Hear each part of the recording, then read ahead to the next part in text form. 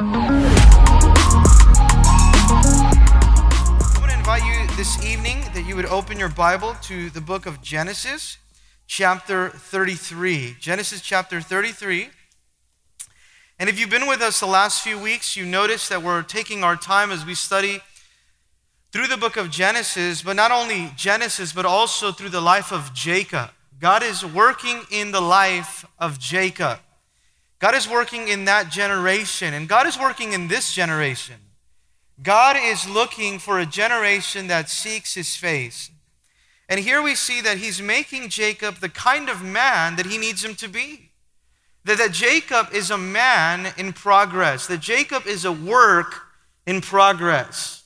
And how many of us know even here tonight, we all are a work of progress in the hands of God. Amen? God is still working in us. God, by his grace, is still dealing with us.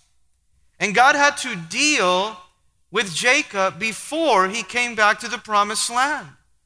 As Jacob left Laban, his father-in-law, who schemed him and cheated him and did him wrongly, as he's coming back now, as he's going through the wilderness, God dealt with Jacob.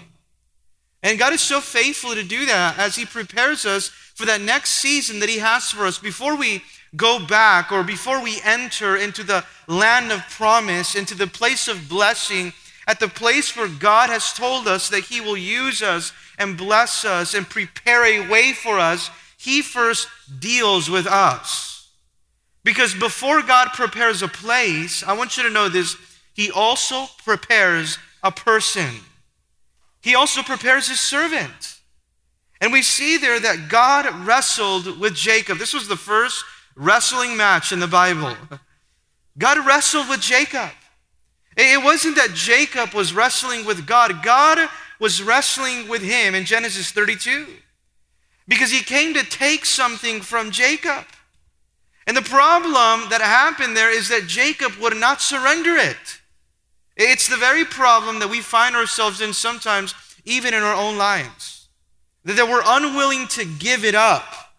That we're unwilling to surrender or to submit to God. So God must by force take that from him. And that's why he wrestles with him. He must by force take away the self-will from Jacob.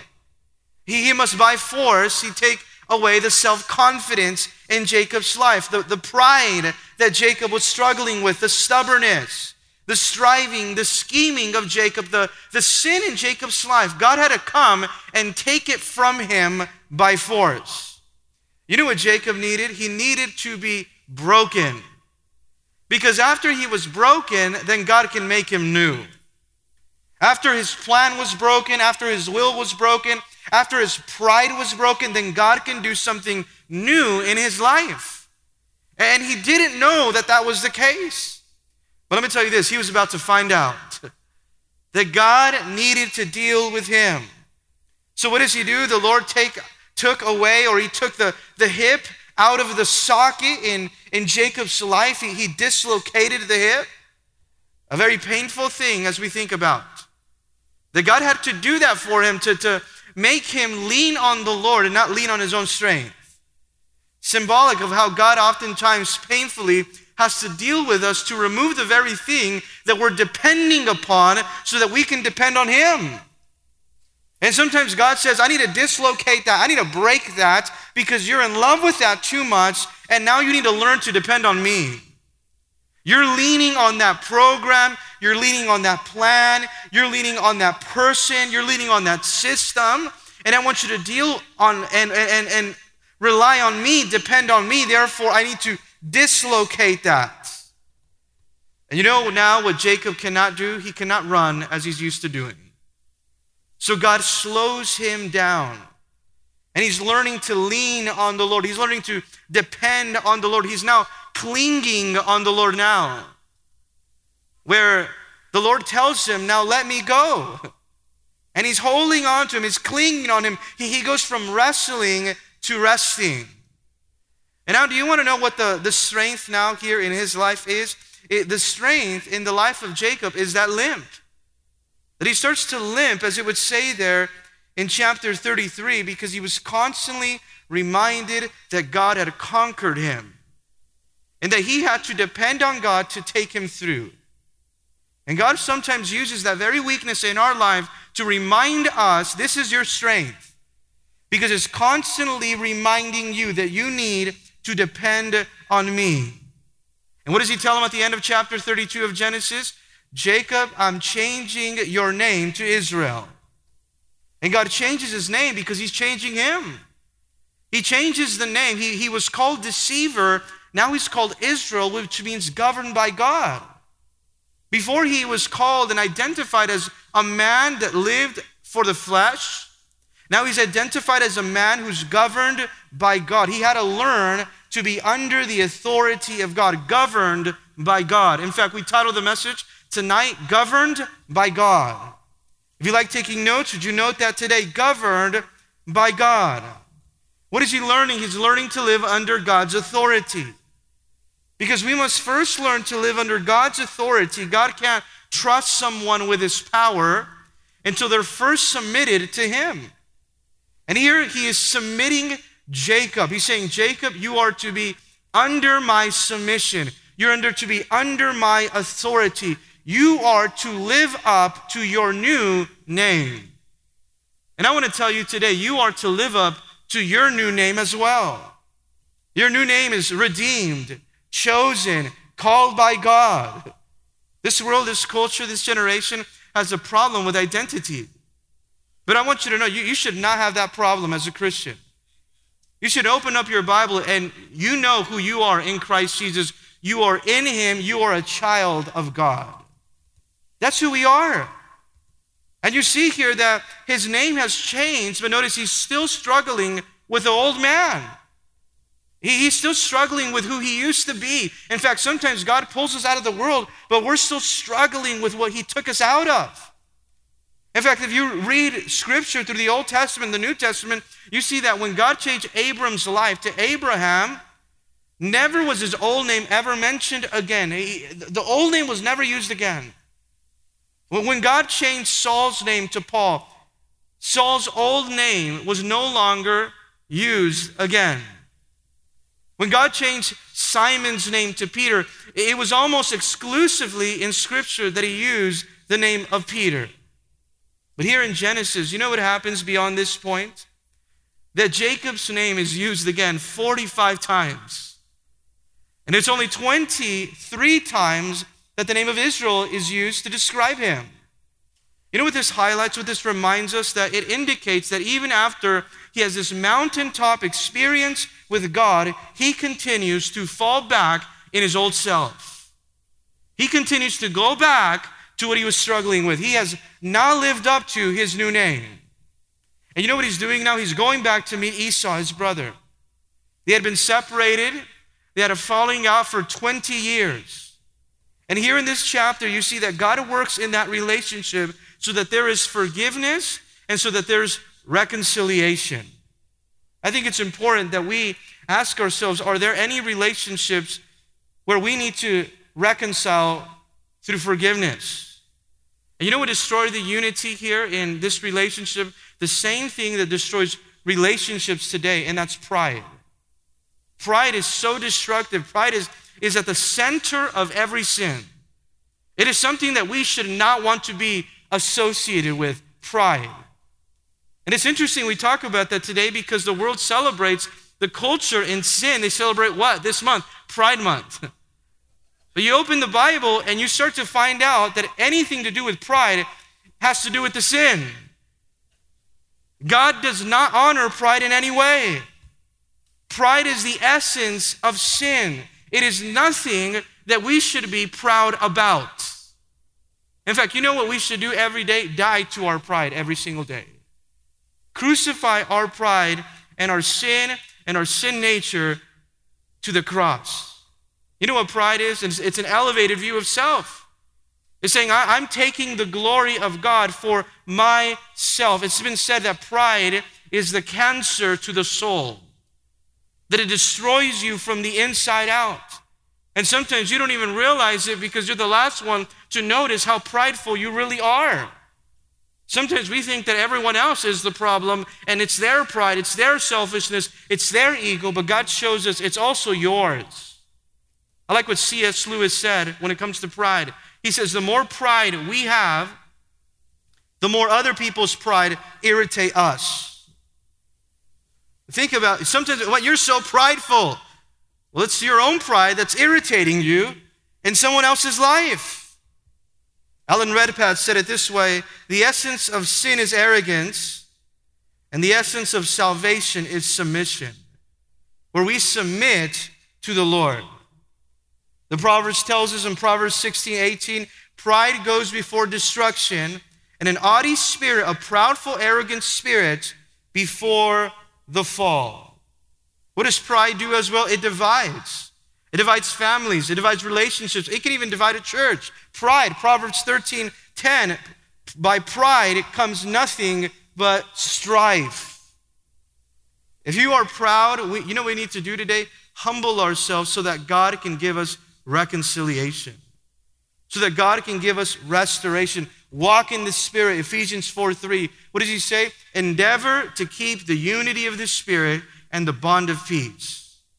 Have you noticed that in Scripture it doesn't say that you are to create unity? You know what it says about unity? We are to keep unity. That means that if we're all walking in the Spirit, naturally we will have unity. So it says, endeavor to walk worthy and to keep the unity of the Spirit and the bond of peace. Here we're going to see how there's a reconciliation by the work of God in the life of Jacob and Esau. Let's read there, Genesis 31, beginning in verse 1. It says, now Jacob lifted his eyes and looked, and there was Esau coming, and with him were 400 men. So he divided the children among Leah, Rachel, and 2 maidservants.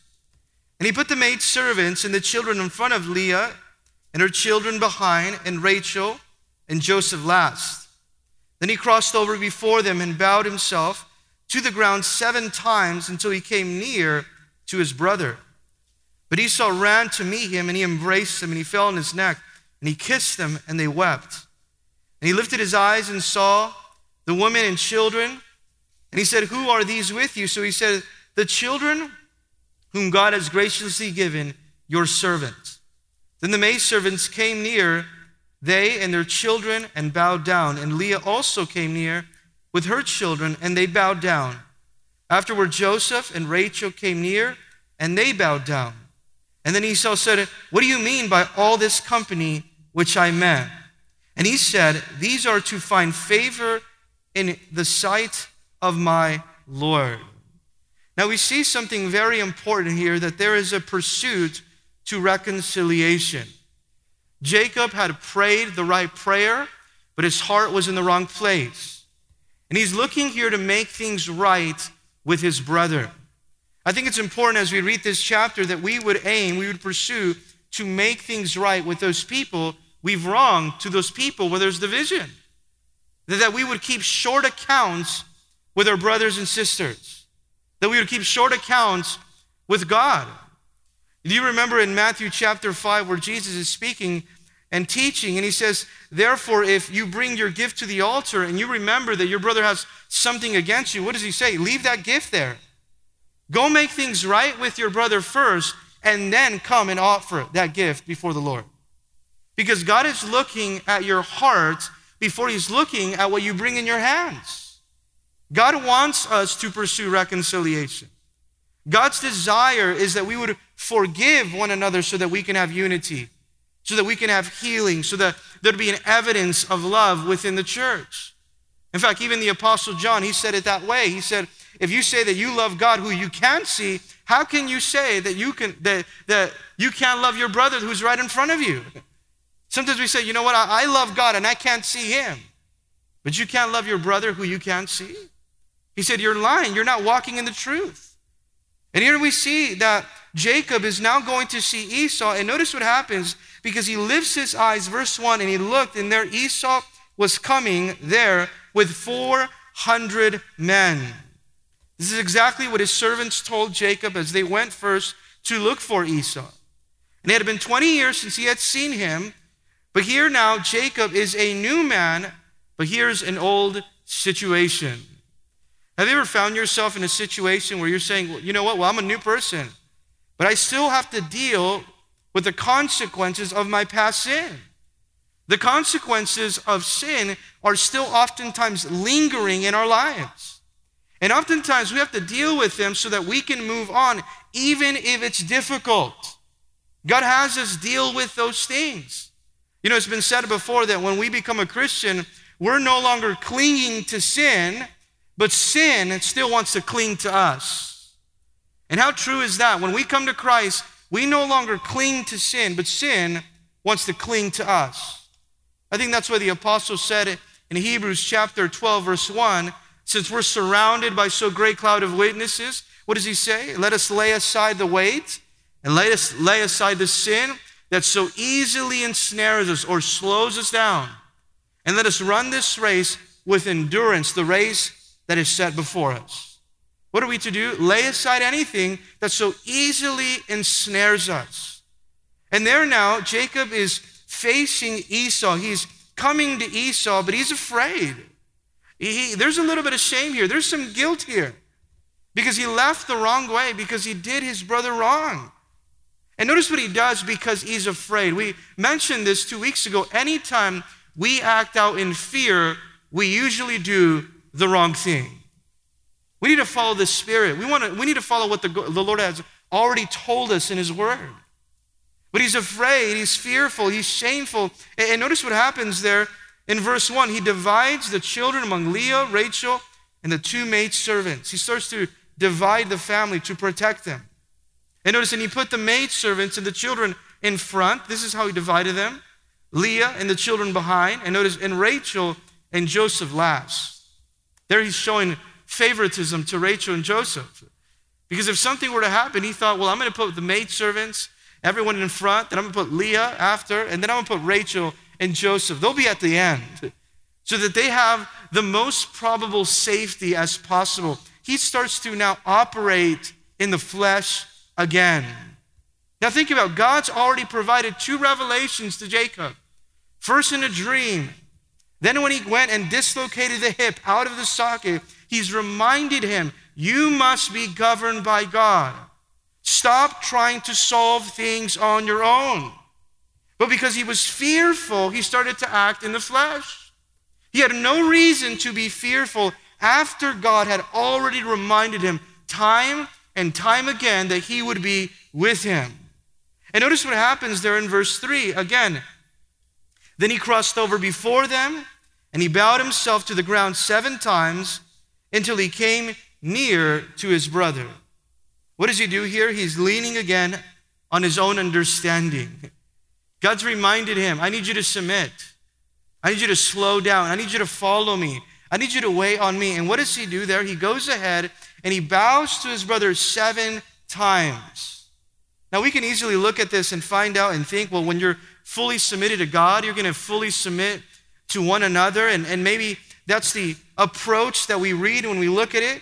But notice, he's demonstrating a submission to try to find favor in the eyes of his brother. He's trying to appease his brother. And he didn't need to do that 7 times. God already had reminded him that he was with him. But notice, he's acting out in fear. And when you act out in fear, you'll always be a slave of people. You always think about, what are people saying about me? Are they going to approve of me? What are they going to say if I do something else? He's acting out in fear. He's acting out in shame. And he didn't need to do this. He didn't need to divide his family. He didn't need a scheme or to operate in the flesh. He was focused more on planning than he was on praying. How many times has God called us to do something new? Step out in faith, obey him, be obedient, surrender, submit. And notice what we do. Instead of putting the emphasis on prayer, we put the emphasis on planning. We put the emphasis on our own work, on our own plans, on our own projects. He starts to divide the family. He starts to bring gifts. He starts to bow down 7 times instead of trusting God that he would keep him safe. Instead of trusting God that God's hand was on his life. Sometimes we look at Jacob and we say, how could Jacob do that? But we have to look at the Word of God like it's a mirror and say, Lord, is that us right now?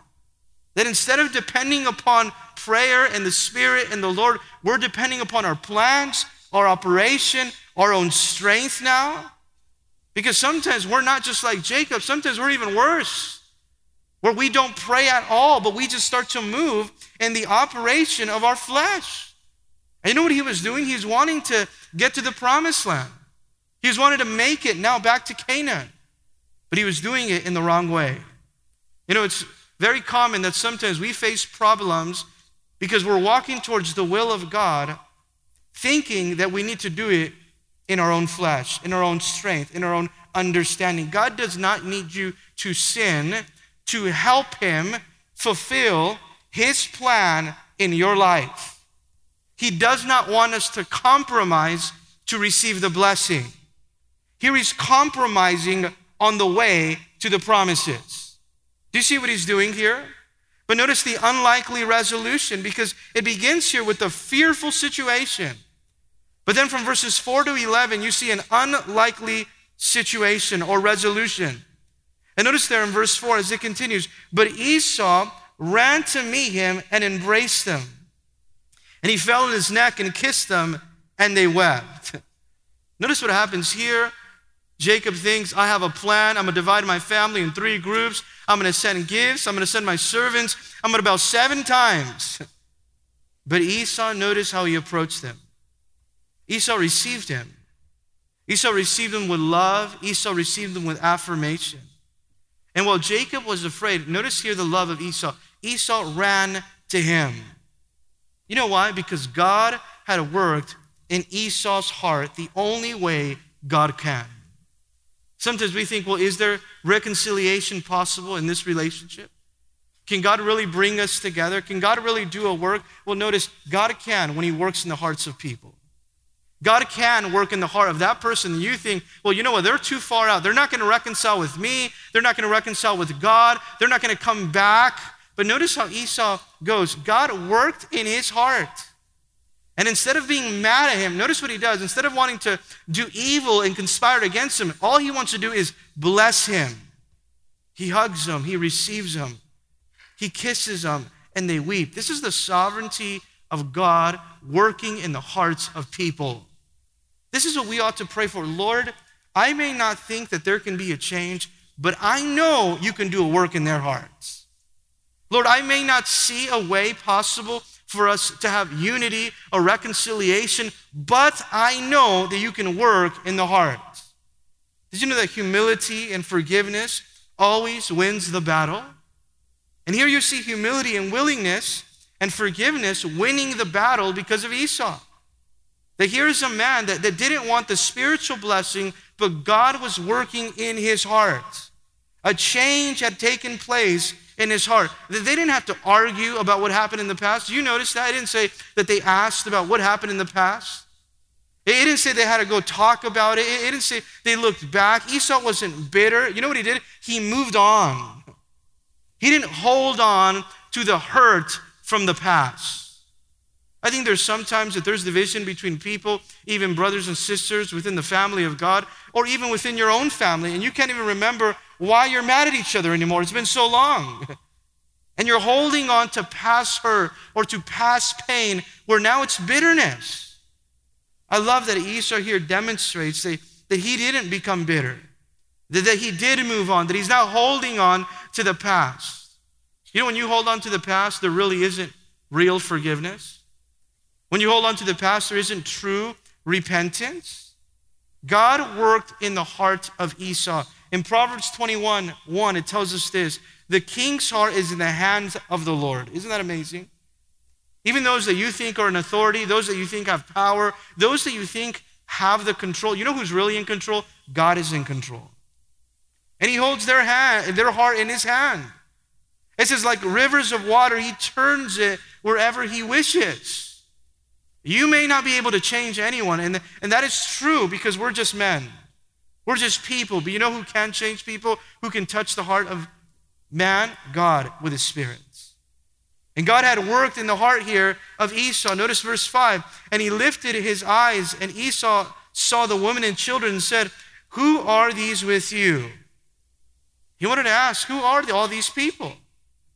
And notice how Jacob responds here to that question. So he said, the children whom God has graciously, he knew that it was God who gave them to him, given your servant. He knew that he didn't deserve it, that he was unworthy, that it was the Lord that had blessed him. But he put himself also in the position of a servant. God has given me this by his grace, not because of anything that I have done. He doesn't try to receive glory for what he has or the family he has. He doesn't want to flex any type of power, but he says, your servant. Do you see here how he's humbling himself before his brother? And then in verse 6 and 7, it says that his family and his maidservants responded. Then the maidservants came near, they and their children, and they bowed down. And Leah also came near with her children, and they bowed down. Afterward, Joseph and Rachel came near, and they also bowed down. Notice what's happening here. He had prepared them. When you see my brother, we are going to try to find favor. We want to find grace in his sight. We want to have him accept us and receive us. He is formulating a plan to try to fabricate and manufacture peace and unity in his own strength. To try to manufacture or earn grace in the eyes of his brother. And you know what his brother does, how he responds? Verse 8, he responds this way now. First he said, who are these that are with you? But now in verse 8 he says, then Esau said, what do you mean by all this company which I met? His brother looks at him and says, well, what are you doing? Why did you send all those gifts? Well, what are all those animals that you sent before him? Well, what are you trying to do by doing this? I think sometimes the Lord asks us the same question. He sees us trying to please him with our performance.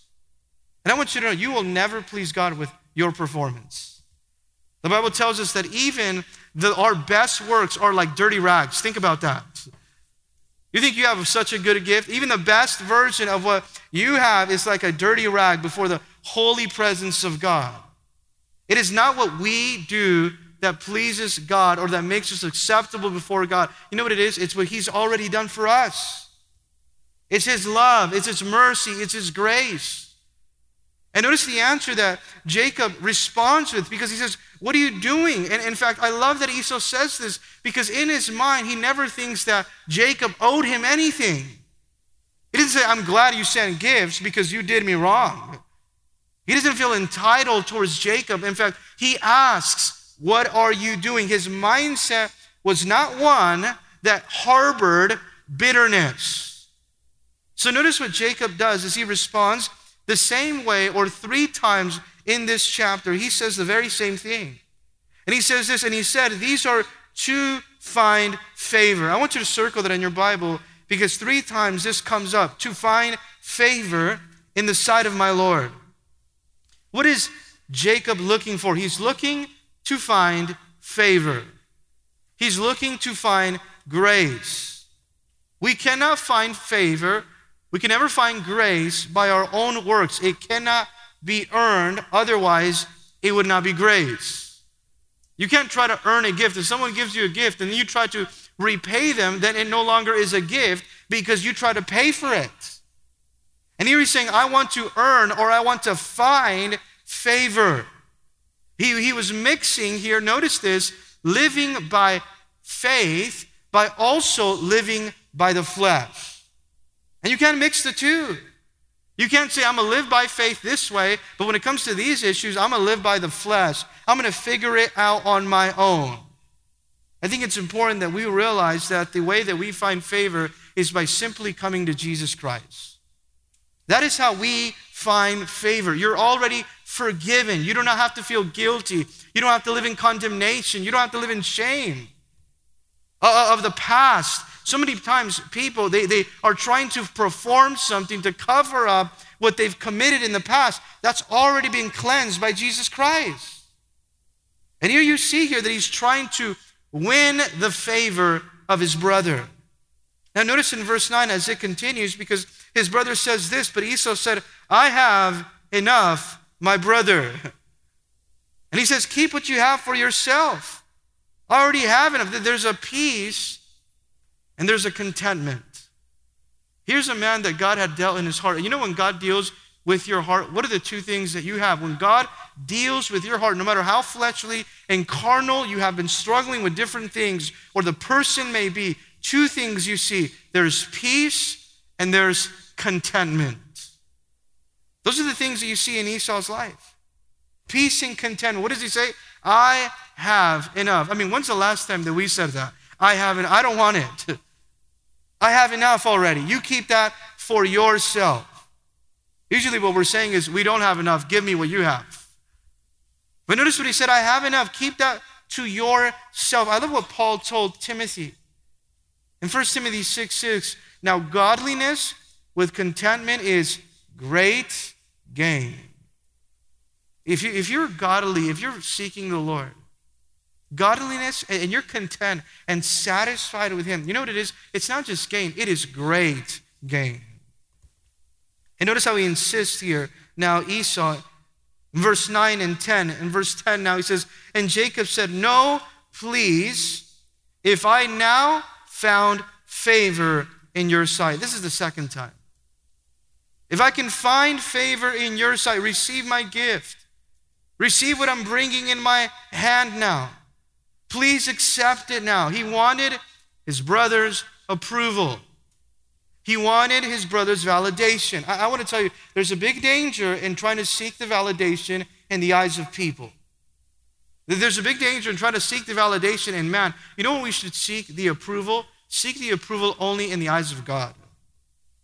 That way you're not enslaved to man's opinions. That way you don't become a people pleaser. You're a God pleaser, not a man pleaser.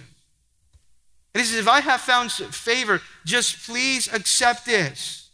What is he trying to do? He's insisting. He's insisting to have his way. He's insisting to fix things with his own strength. He's insisting to use his own plan. I think it's important that as we look at this, that we would say, Lord, we don't want to insist. We want to be still and know that you are our deliverer, that the Lord is going to do the work. We don't have to insist. We don't have to push. What he wants to do here is he's wanting to find relief in that his brother accepts the gift so that he is found acceptable or approved before him. It's amazing as we look at the New Testament and we find that we don't have to do anything to please God. You know what the only thing you have to do is just come to Jesus Christ. He is pleased in that. He's not pleased in how much you serve him, how much you even come to church. You know what he's pleased in? He wants to know your heart that is fully submitted to him.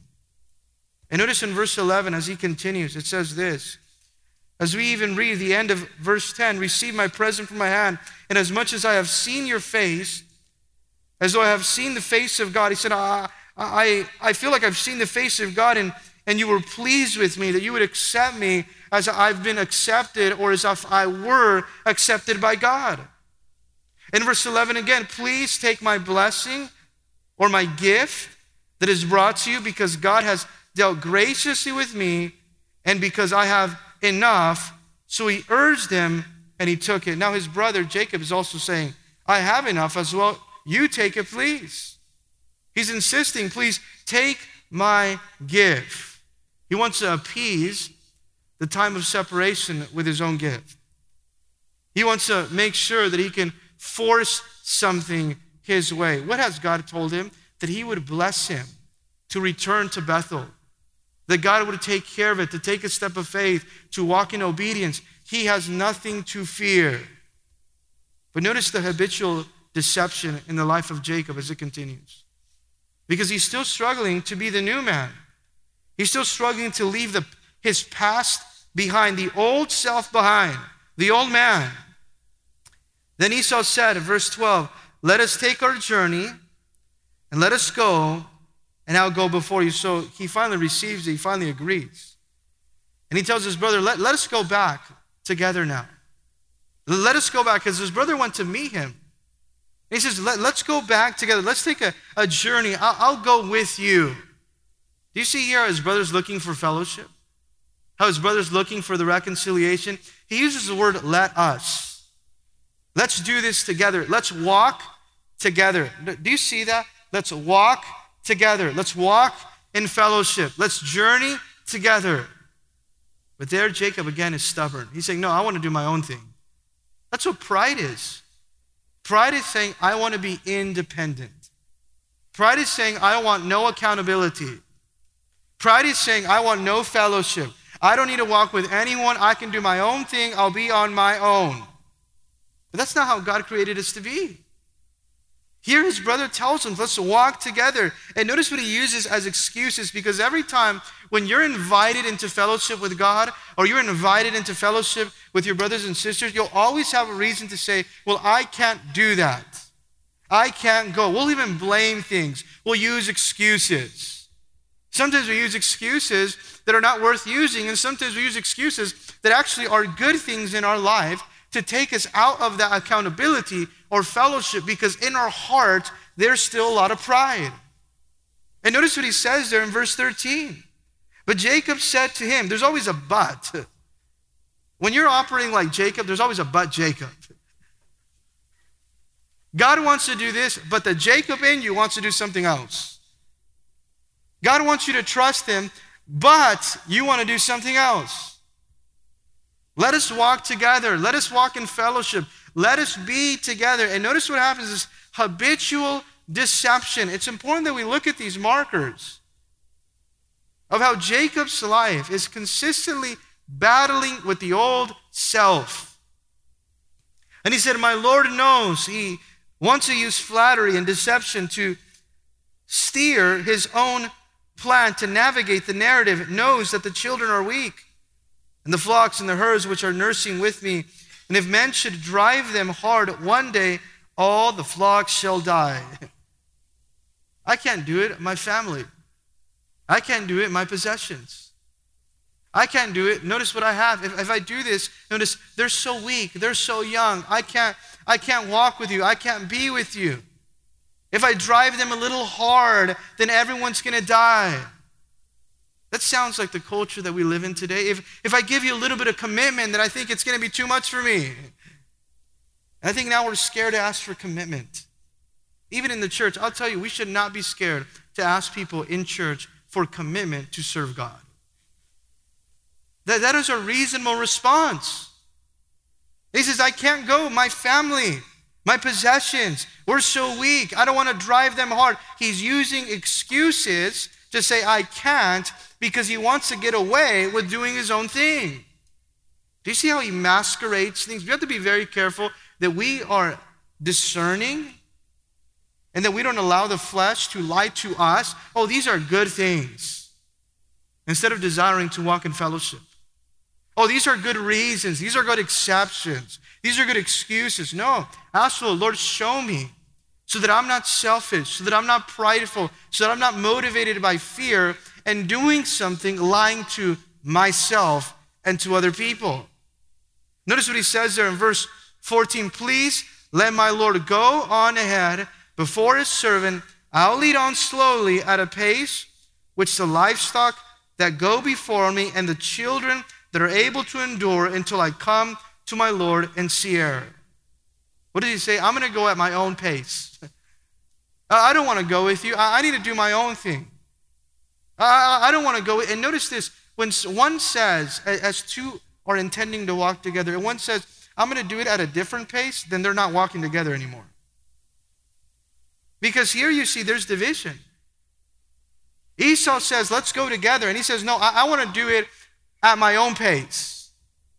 And so he says, I'll meet you on ahead. Just go on without me.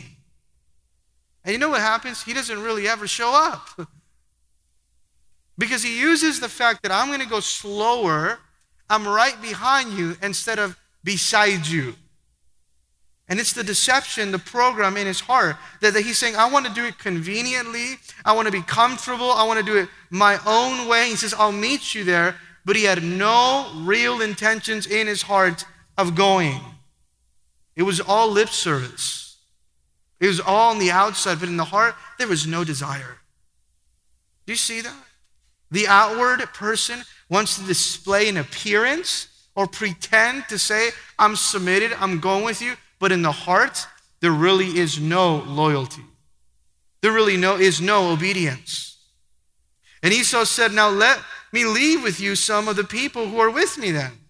All right, if you're going to come, then let me leave some of my servants with you. Let me make sure that you get there safely. I'll leave some of my servants so that they can walk you over on with me, since you're saying you're coming. But notice what happens here. But he said, another but here. We have to be very careful. When we pray, when we wait on the Lord, that it would not be, but Lord.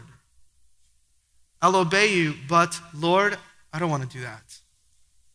Lord, I'll follow you, but Lord, let me do it at my own pace. Let me do it at my own convenience. Let me do it at my own comfort. And here he says, but Lord, he said, what need is there? Okay, let me accommodate you, Esau says. I'm going to leave some of my servants to help you get there. And he says, no, Lord. What reason is there for you to protect and guide me? There is no need. I'm good on my own again. You know what Jacob is constantly struggling with? Wanting to be on his own. And when you're on your own as a Christian, I want to tell you that. When you're doing your own thing, you're going to always get in trouble. Because that's what pride and selfishness wants to do. I want to be on my own. I want to do my own thing and still be right with God. You can't do that. That is not surrender. That is not submission. You know what happens when we came to Jesus Christ and we received that free gift of salvation? We also came and died at the cross. And we said, Lord, I'm not doing my own thing anymore. I'm doing your thing. It's not my way, it's your way. In fact, I'm getting out of the way so that you can have your way, Lord. And notice how it continues there in verse 15. And Esau said, now let me leave with you some people who are with me. But he said, what need is there? And then the third time, let me find favor in the sight of my Lord. Again, let me find favor. He already had received them warmly. And he said, why is it? Let me just find grace. Let me just find favor. Let me do it my way. You know what this led? This pride to spiritual regression. You may think outwardly you're doing all the works. You're trying to prove yourself. You're performing in a way where you would seem spiritual, but it's not true. It's not real. So there's spiritual regression. Notice the spiritual regression that comes as a byproduct of a life of excuses. If you live a life of excuses, you know what it's going to lead to? Spiritual regression. Here's another word, you're backsliding. Because you live in your entire spiritual walk with the words, but Lord. So what happens? You backslide. Lord, I know you want me to go there. Lord, I know you want me to do this. But Lord, I'd like to do this instead. You'll always get in trouble when you're doing something you're not supposed to be doing and when you're at a place where you're not supposed to be at. It's important that we obey God with what he's asked us to do. Notice the spiritual regression then from verses 17 to 20. It says, and Jacob journeyed to Succoth. What happened? I thought he was going to Seir. In only 3 verses, you see there, he went somewhere else. He still behaved like the old Jacob instead of the new Israel there. He said he was going to go there. He said that he was going to meet his brother. He said he was going to go to Seir. And notice where he ends up going. He ends up going to Succoth. He journeys there and then he builds himself a house there. He settles there. He goes to the wrong place and he starts to now deceive, acting like his old self. And on the other hand, he settles, makes himself comfortable there, and he builds himself a house. And he made booths or shelters for the livestock. And there he called the name of the place Succoth. What does that mean? Shelters or temporary tents. You know, it's important that we look at that because not only did he deceive his brother, but he was also disobedient. He was unwise in that he started to settle in the wrong place. He was outside of God's will. Notice, what did God tell Jacob to do? What is it that he told him to do when he told him to go back to the promised land? He said, I want you to go to the promised land, and I do want you to settle there. But he came short of full obedience. It's not simply enough to go to the promised land and to be there. You know what a full obedience looked like? Because he told him to return to the place of Bethel. Where was it that God told him to go? I want you to go back to Bethel. Here he's going back to a place of what he wants. Yes, Lord, I'll go back, but I'll settle where I want. But I'll build myself a house of what I want. But I'll do it my way. Genesis 31:13, a few chapters before, the Lord says, I'm the God of Bethel, where you anointed the pillar, where you made a vow to me. Now rise, get out of this land, and return to the land of your family. What's the land that he wanted him to go to? Go back to Bethel. Go back to that place.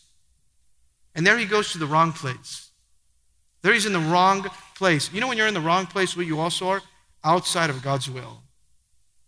That's the last thing you want to do. To be in the wrong place. You know, sometimes people struggle being in the wrong place. And they ask God, Lord, take me out of this place. But oftentimes you're in a place that God never put you in to begin with. You got yourself there on your own. And notice what happens, verses 18 and 20. Then Jacob came safely to the city of Shechem. Notice that word safely. It's amazing there when we look at that word because it reminds us that God fulfilled his promises. That God protected him, that God was with him, that God said, I'm going to be with you until you make it there. And even though he was acting in the flesh, even though he was struggling with his old self, God still protected him. That's God's grace, that word safely. Yes, he's reckless. Yes, he's prideful. Yes, he's stubborn. Yes, he's doing his own thing, but notice God is still faithful. He safely got him there. Isn't that amazing that many times we fail the Lord? And we're saying, Lord, but I'm going to take a detour. I'm going to go there, but I'm going to take a detour. Have you ever driven a place and gone to somewhere, and you know what? You put on the GPS and you're going in one direction, and he says, and it shows you need to make an exit, but you're saying, I don't need to make an exit. I know how to go on my own way. You know, as guys, we don't like to ask for directions, right? And you find yourself taking a lot longer to get to the place where you want it to be because you wanted to get there your own way. It's a very big problem when you want to get to the place that God's called you on your own terms. You do not get to select the destination, and you do not get to select the terms and conditions. That comes from the Lord. Notice as we continue reading there, verse 18, safely to the city of Shechem, which is in the land of Canaan, when he came from Padam Aram. And he pitched his tent before the city. There he starts to become comfortable. He doesn't return to his brother. He deceived him. He lied. He wasn't who he said he was. He wasn't being genuine. There was a half-hearted obedience here, you see. And he bought the parcel of land where he had pitched his tent from the children of Hamor, Shechem's father, for 100 pieces of money. He had to purchase a land when God had already given him one that he wanted him to go to. But you know what he does to compromise, to try to make things right, to try to make up for his wrong? He tries to do it right. And he tries to serve. He tries to sacrifice. I think oftentimes as believers, we compromise, and then to try to make up for the compromise, we say, well, I'm going to sacrifice to the Lord. And notice what he does there to try to be on good terms with God. Verse 20, there he erected an altar there and called it El Elohi Israel. What does he do? He builds an altar and says El Elohi Israel. The God of Israel, he calls it. What is he doing? He's declaring that he worshiped the one mighty true God. He was declaring that. But he failed to obey him. He didn't want to go to Bethel. There was a half-hearted obedience. You know what we learn there? In just one verse, you know what you learn there? That sacrifice is never a substitute for obedience. Please remember that today. Sacrifice is never a substitute for obedience. You would say, well, yes, I'm compromising, but I'm still serving the Lord. Should the Lord not be pleased with me? Well, yes, I'm compromising behind the scenes or in my heart or in my mind, but I'm still serving the Lord. God does not. He is not concerned with what's in your hand. He's concerned about what's in your heart. We see the same thing happen to Saul the king. That he was little in his own eyes at one point, and he received instruction to wait for Samuel to offer up a sacrifice And in 1 Samuel 15:22, what happened? He became proud. He got ahead of himself. He was impulsive. He was reckless, all because he was proud. You know what Samuel told him as soon as he got there? He said, why don't you listen to God? You know what he said? Just shut your mouth, he told him. What is that sound of what I hear going on? Has the Lord have great delight in burnt offerings and sacrifices than in obeying the voice of the Lord? Behold, to obey is better than to what? Sacrifice. Jacob is sacrificing, but he's not obeying. There's a big problem here. The altar was good. The altar is good. But complete obedience is better. The altar is good, but complete obedience is better. God wants your obedience first, and then he wants your sacrifice. Well, Lord, I'm serving you. Yes, you are, but you're in the wrong place. God wants your obedience, and then he wants your sacrifice. You know what happens because he was there at this place? His family suffered. His family was suffering. He wasted time. He was disobedient in this period of time where he settled in the wrong place. We'll always get in trouble when we're in the wrong place. And Jacob, in this next chapter, he's in trouble as well. What does it teach us? It's very expensive to take a detour in the plan of God. It's very expensive. You know what happens here? His daughter gets raped, and the next chapter, 2 of his sons becomes murderers because he's not living up to the name that God had given him. Be careful that you are choosing to compromise your conduct instead of living a life that is worthy of the calling with which you were called. It's so important that as we look at the life of Jacob, that we'd say, Lord, I don't want to do just outward sacrifices. I don't want to pretend. I don't want to perform. I don't want to just showcase that I'm spiritual. I want to be fully surrendered from the inside. In fact, I want to give you these 5 points as we end this chapter and this message tonight. That's important that we would keep with us. Number 1, be careful of a mindset that thinks that because I'm blessed, I know best. Be careful of a mindset that thinks that because I'm blessed, I know best.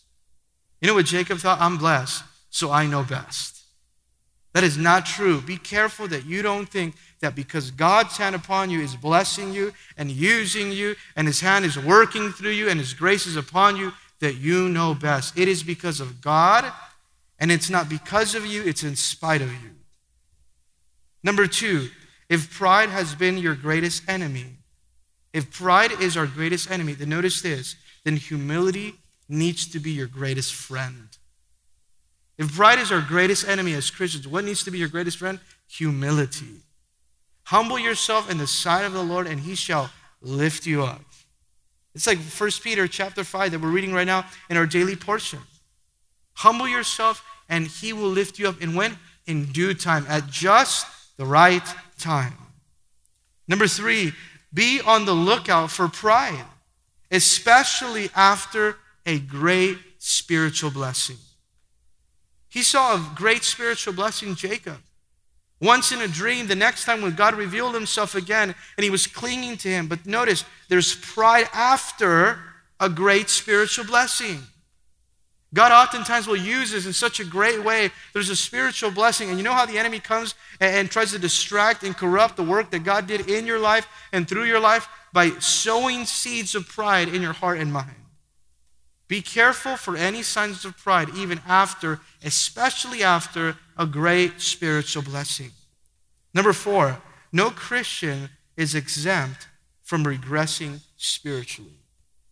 The greatest mistake that you can do today is to say, well, that happened to Jacob. It'll never happen to me. You're probably already in the wrong place. Be careful, because no Christian is exempt from regressing, from backsliding. He's backsliding right here.